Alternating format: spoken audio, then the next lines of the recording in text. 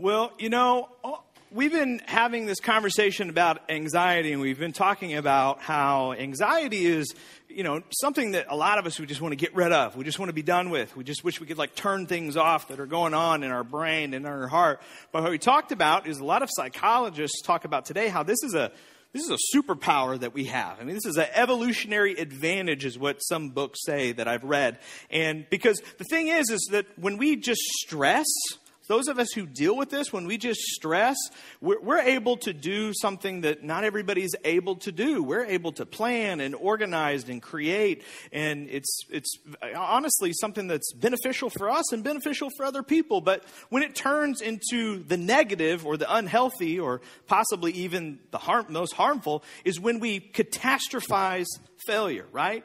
When we start to catastrophize is when we go, man, if X happens, it's ruined. If X happens, it would be the worst. If X happens, it's just going to be a disaster. And that's what you and I sometimes do. We catastrophize failure. And that catastrophe, what that is simply put, it's fear, right? And a lot of us, we have fears. We fear what's going to happen. And we talk about this all the time in culture. We talk about wanting to be fearless, right? I mean, I sometimes will open up my TikTok or see a reel or something. And this guy's giving this big motivational speech about how you don't need to be fearful, how you're a monster, how you're a bad mamma jamma, and you just need to be fearless. And we all would probably like to do that. I mean, even sometimes if somebody's talking or something, if I stopped and asked you, well, are you afraid? You sound like you're afraid. I mean, we would say, no, I'm not afraid. I'm not afraid of anything. Because to be fearful sounds weak, right? I mean, if you're afraid, you must be weak. And so we talk about this idea of being fearless, of not being afraid. But this is my personal belief. I think it's impossible to be fearless. I think it's impossible to be fearless. And the thing is I don't think fear is such a bad thing. I think fear can actually be very, very beneficial, very, very healthy. I mean, if we think about what fear is, right? Fear is the byproduct of our ability to remember the past and project into the future. Those of you who stress, who are anxious, this is the superpower that you have. You remember the past the way it actually happened, okay? All the time, me and my wife, Kate, we will have these conversations. And I swear we were not in the same moment, in the same place, and the same things didn't happen. Like, hey, why can't the kids stay up, this weekend? What's the big deal if we take them to a movie and they stay up till midnight? And I go, do you remember the last time that happened?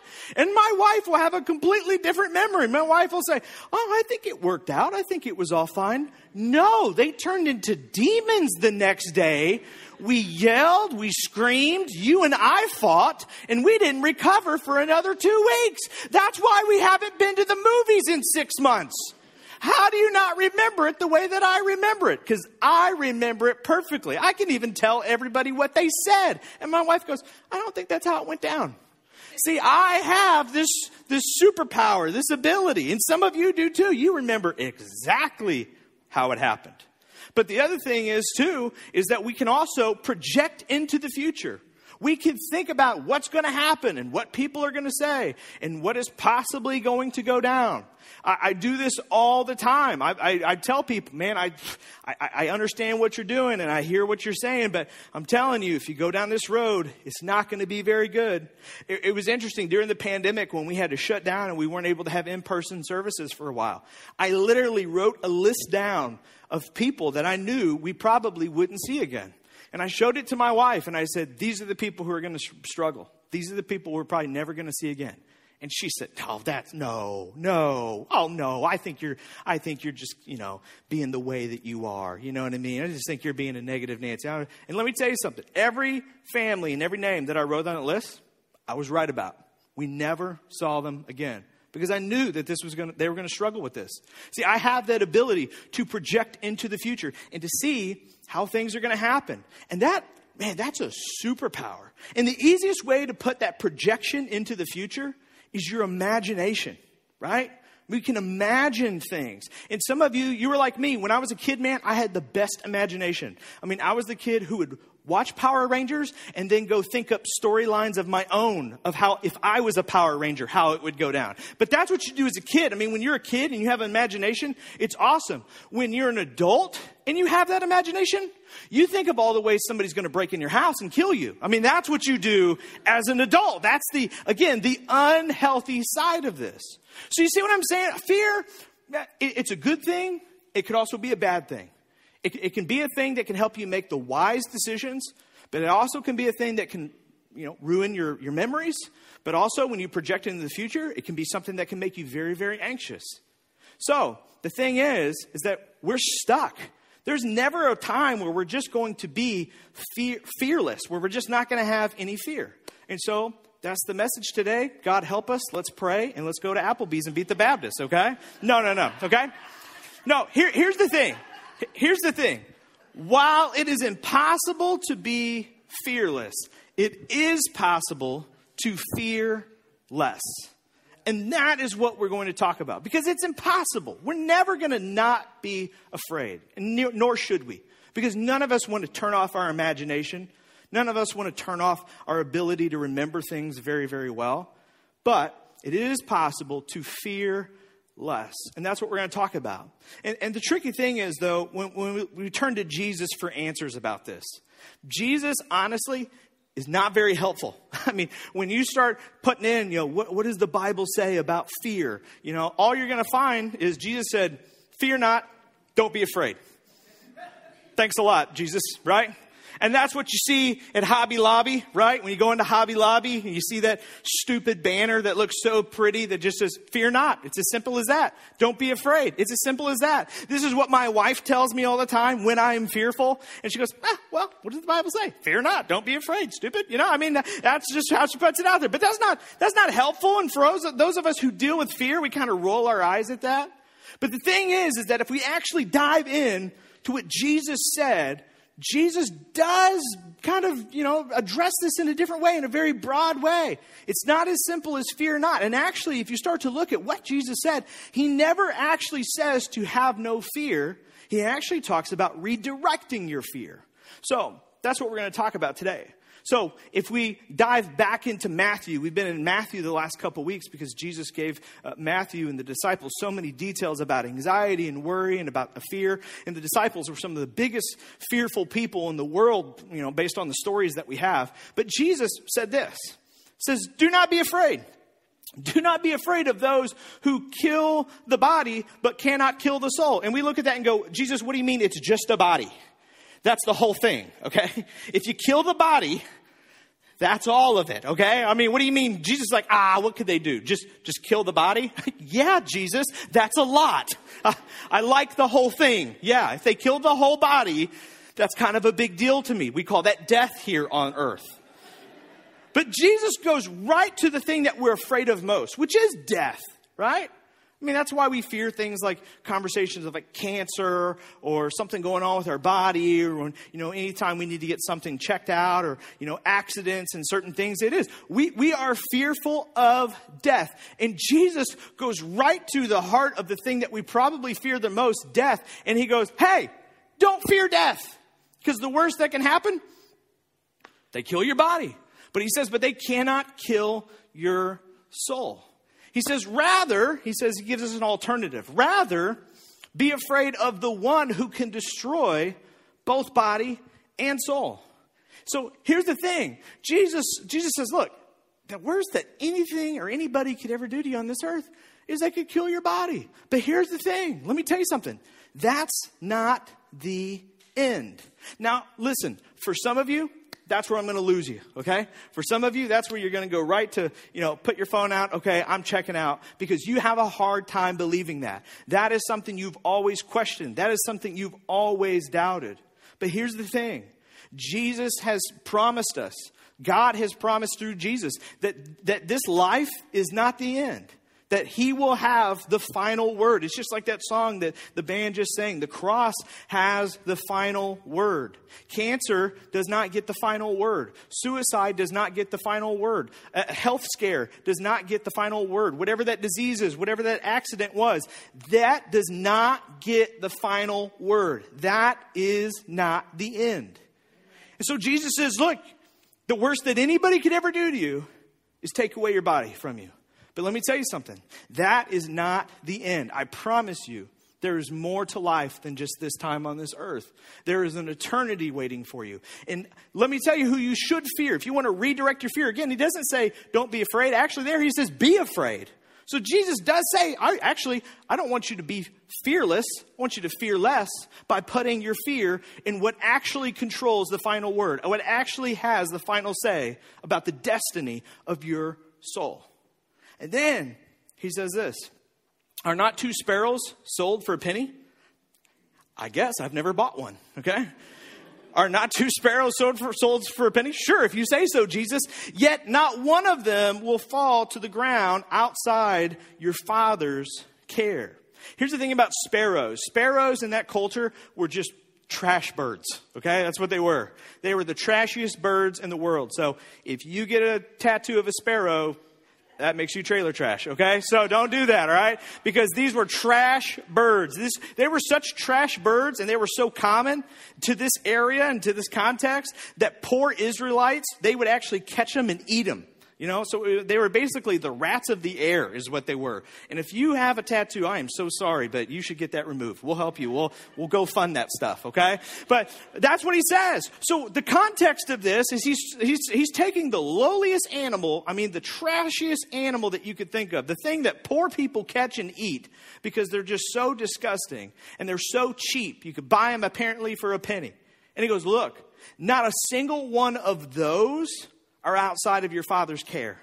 Not a single one of those, when they drop or when something happens to them, your Father in heaven cares about them. And then he says this, and even the very hairs of your head are all numbered.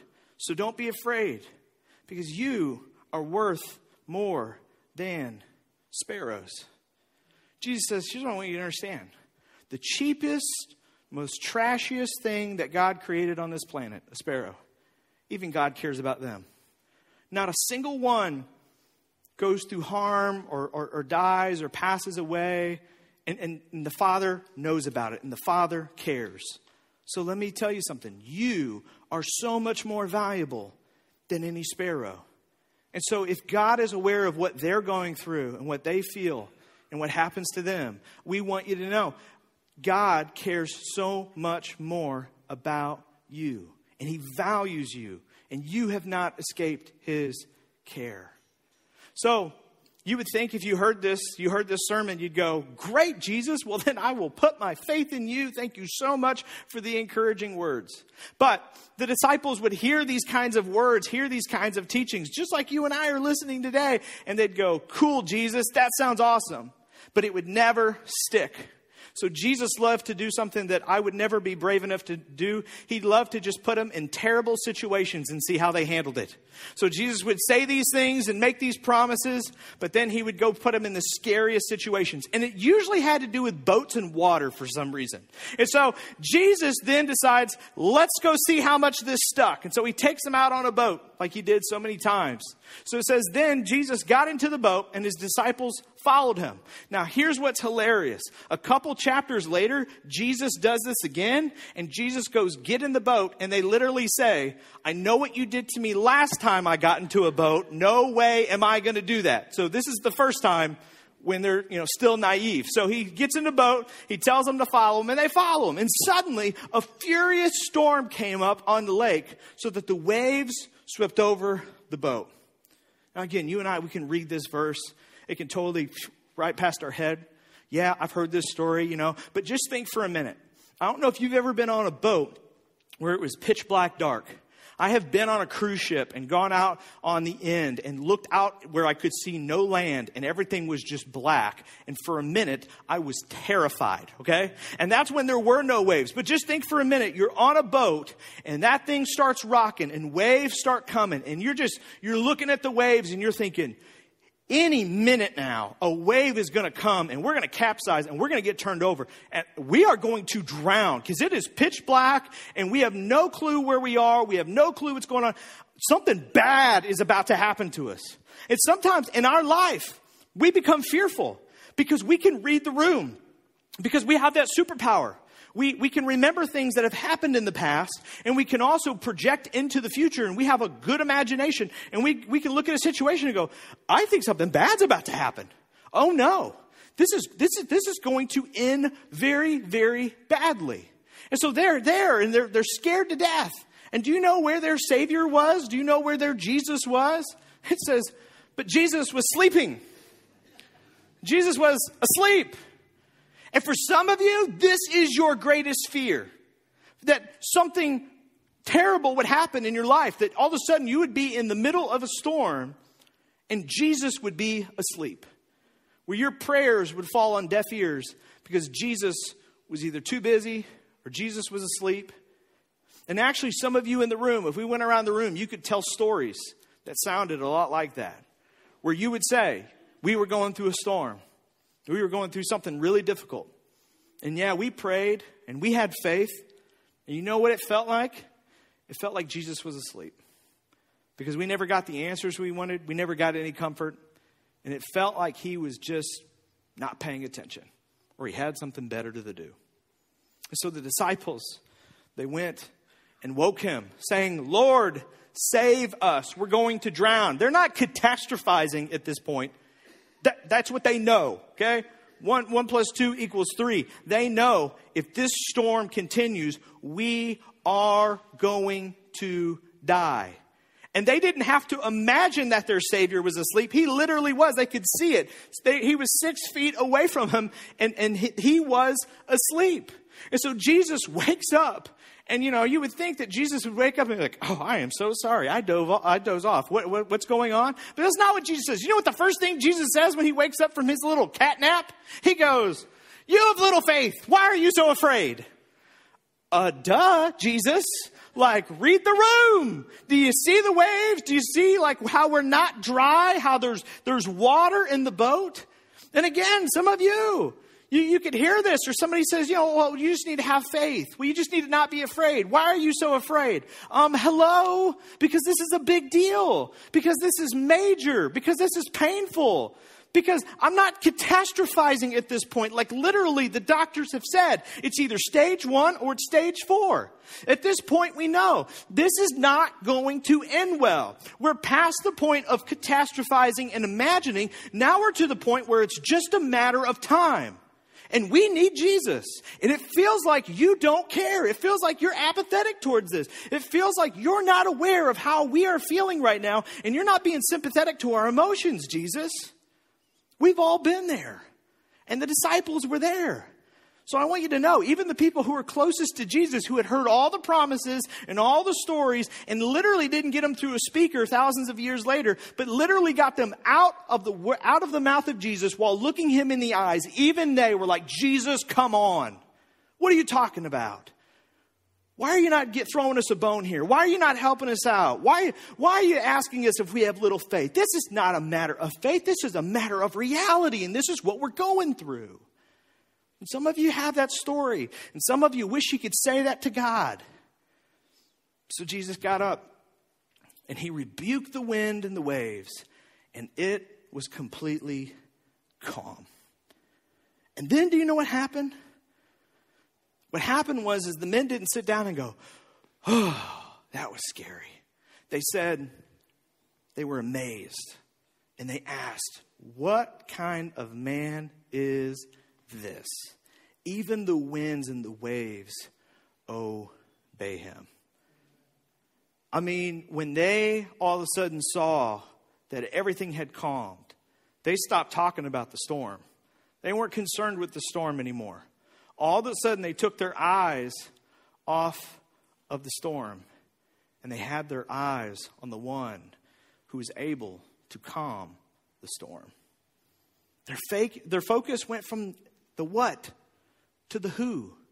Because even though it was terrifying, and even though it was difficult, and even though it was painful, all of a sudden, their focus shifted. Now again, you put yourself in this context.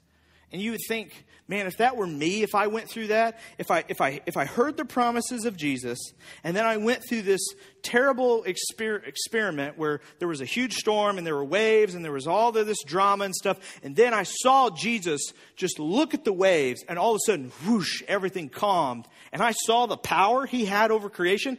Man, if I saw something like that, I tell you what, I would have faith. I would have great faith. Like, I would believe that anything is possible. You would say that. And some of you would even say, I talk to people all the time who are struggling with their faith, and I get it. And they're like, if I just saw something, if I just saw a miracle, if I just saw God do something great, if he just answered this prayer, or if he just gave me answers, or if he just spoke to me, then I would put my faith in God and I would just have faith. But you know why God doesn't do stuff like that? It's because he did it for the disciples, and guess what? It didn't matter. Because just shortly later, Jesus is all of a sudden arrested and taken and put on trial. And guess what all these people who have great faith did? They ran. And when people asked him, do you know this man? Are you with him? Are you one of his disciples? Are you one of his followers? They said, no, not us. We don't know what you're talking about. They ran, they lied, they denied. Even though Jesus even gave him a spoiler alert and told him he was going to die and be raised 3 days later, even after everything that they saw and all the sermons and all the promises, still, when Jesus was taken, they ran. So here's the thing. You may be waiting for some kind of big miracle or something to happen in your life. And if you would just see this big thing happen, that you would finally put your faith in God. But let me tell you, those stories and those kinds of examples are so shallow. And they're rare. And they're 1 in a million. And they're really cool to hear. I love those kinds of stories. But here's the thing. They're not something to hinge your faith on. Because they're weak. And they're easily breakable. Because the disciples, even though they saw something incredible and great, the moment that something bad happened, when something bad happened to a good person, they lost their faith. And for some of you, that's what's hard for you. For some of you, that's why you're still afraid. Because people can share scripture verses with you and Hobby Lobby plaques and stories of how great and how mighty and how strong our Savior is. And you go, yeah, I get all that and I believe all that. But the fact is bad things still happen to good people. And that's what scares me. Because I know it doesn't matter how much faith I have, doesn't matter how much good I've done in the world, something bad can still happen to me, even if I'm a good person. So the disciples, they flee, they run, they watch their Savior die on a cross.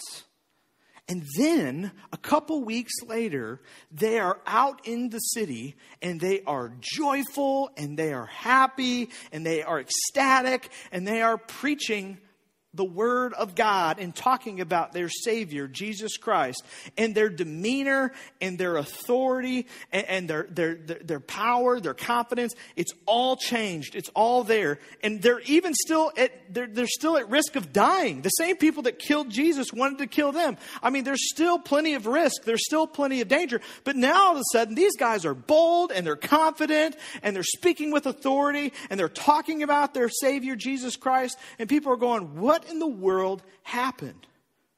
Where did this come from? Where did this confidence come from? How are you able to fear less? Because you can't be fearless because you're still in danger, but you seem to fear less. And what had changed and what was different is that they had seen their Savior resurrected 3 days later. And then it made sense. Because then they understood, oh my goodness, it's not just the waves, it's not just creations, it's not just the storms that he can control and calm. He can overcome death. When he said that death is not the end, that they can kill the body, but they cannot kill the soul, he wasn't kidding. And so now, what do we have to lose? What happened is their faith in someone exceeded their fear of something. You know, the most fearless I've ever been, I would go do this mission trip in Waco, Texas every year. And they had this terrific poverty simulation that they would do. And they would take you on Friday. They would take all your clothes, all your items. They'd give you $5 to go to Goodwill, and you had to come up with an outfit. And then you were homeless for 3.5 days. And they told you how to barter. They told you some things you could do. You had no shelter. You had to figure it all out. And all of a sudden, I was a youth. I did it as a kid, and then as a youth pastor, I took a group of kids. And so I'm walking around with 12 teenagers through the streets of Waco, which is not the safest area. And people would come up to me that normally anywhere else I would see them, I would be fearful of, being robbed or something happened to me or something. And people would come up and they'd be like, "What do you got?" And I'm like, "Nothing." Like, literally, this is all I have. Do you know where to get food? And I wasn't afraid because why? Because I had nothing to lose. There was nothing of value anybody could take from me. There was nothing anybody could take from me. And I think that's the place that Jesus wants us to go, where we value him most, where we understand that this life is not the end, that there is a life after this, and that death does not have the final word. The cross has the final word. And when we understand that, what do we have to fear? There's nothing you can take from me. Sure, take my body. Take whatever you can. You can try to steal whatever you want from me. But you know what?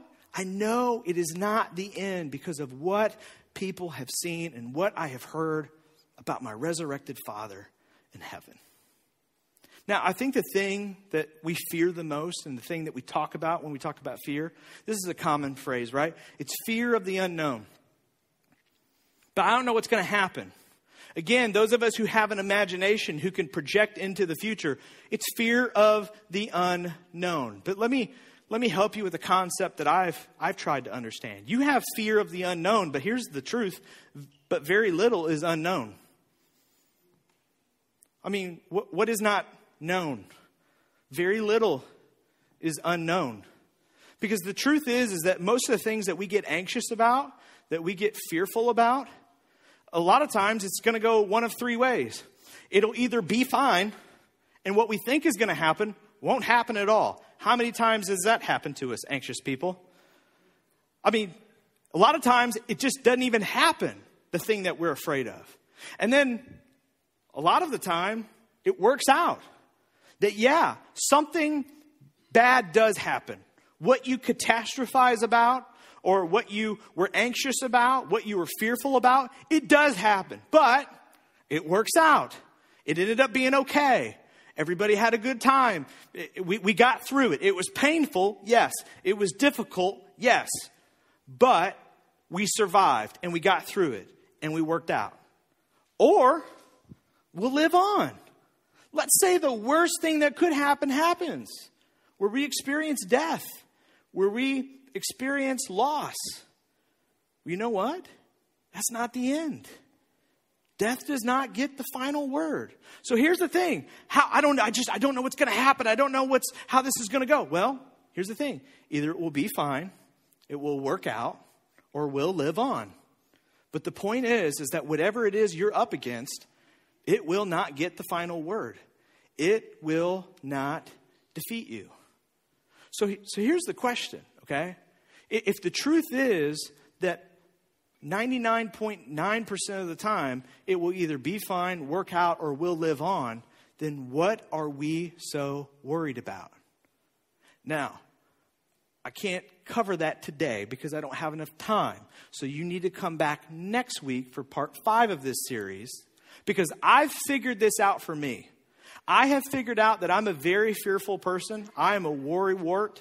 I'm a very anxious person. But I have figured out that most of the time, it will either be fine, it will be painful, but it will work out, or shoot, I'll live on because I have my faith in my Father. So then what am I really anxious about? And the answer, you're not going to like, but come back next week. Great preview for a sermon, right? Well, that's it. We're going to North Road next week. But for today, here's what I want to help you do. I want to help you take your focus off the storm and put it on the someone who can calm the storm. Because many of you today are possibly catastrophizing.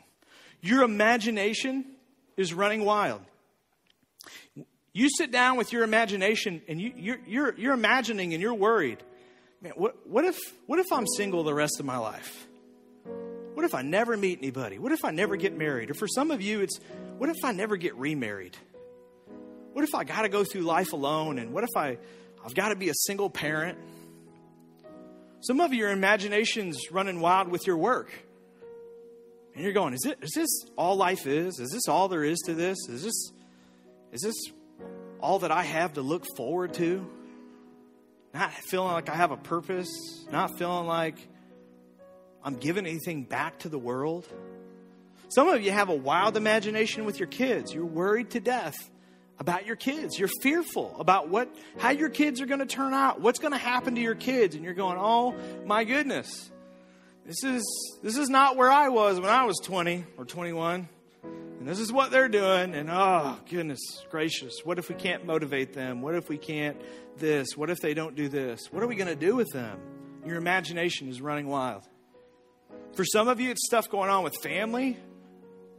For some of you, it's infertility, or you're in the midst of a pregnancy right now and your mind's going all kinds of places. Your imagination is running wild and you just got all these questions. Here's the thing. If you're in the middle of a storm and your imagination is running wild and you are full of anxiety about something or someone, this morning, I want to tell you, take your eyes off of the storm and put it on the one who can calm the storm.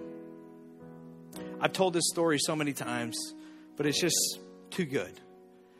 You know, there was a OG member of our church named Margaret Vow. Margaret was the sweetest lady at our church. And one Sunday, I had the privilege of serving her communion. There's a huge picture of it upstairs in the studio. And I served her communion, and by that afternoon, she was in the hospital. And by the next day, we had received word that she had stage 4 cancer that had spread through her entire body. And we had never even had a death in our church yet. And I was just 26 years old, and I went up to that hospital, and my wife, Kate, said, "What in the world are you going to say to her?" And I was just mortified. I said, "I don't know. I have no clue what I'm going to say. There's no hope I can give. This is not going to work out. This is not going to be fine. There's nothing to catastrophize. The doctors have said it's only a matter of time. It has nothing to do with faith at this point." And I remember I walked in, and Margaret was sitting there to the right of me. And as I took a breath to speak, to try to say something to comfort her, she smiled at me. And she said, "Pastor, I got the best news today. I get to go home."